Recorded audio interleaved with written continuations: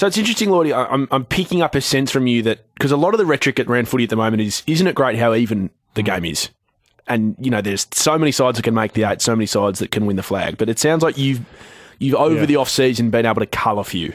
Yeah, well, Sam, I look at it and I think, okay, the gap's got wider. So Geelong, they pick up 3 high-quality players. Like they picked up Henry, who looked unbelievable, I thought, against Hawthorn. Ollie Henry from Collingwood, Bowes, and they pick up Tanner Bruhn from the Giants, and Bowes and Bruhn are top 12 draft selections. Yep. So they're only going to get better, even without Joel Selwood.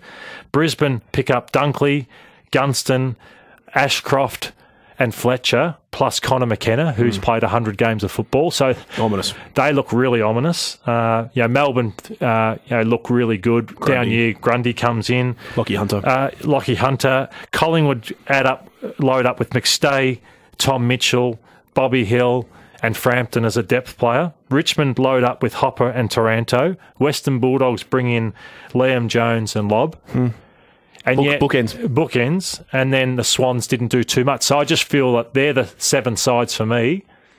And the gap is I think there's going to be some ugly beating. There is every year. Hang on, so you think there are only 7 that can win it? Yeah, they're the 7 sides that can win it for me, yeah. Wow.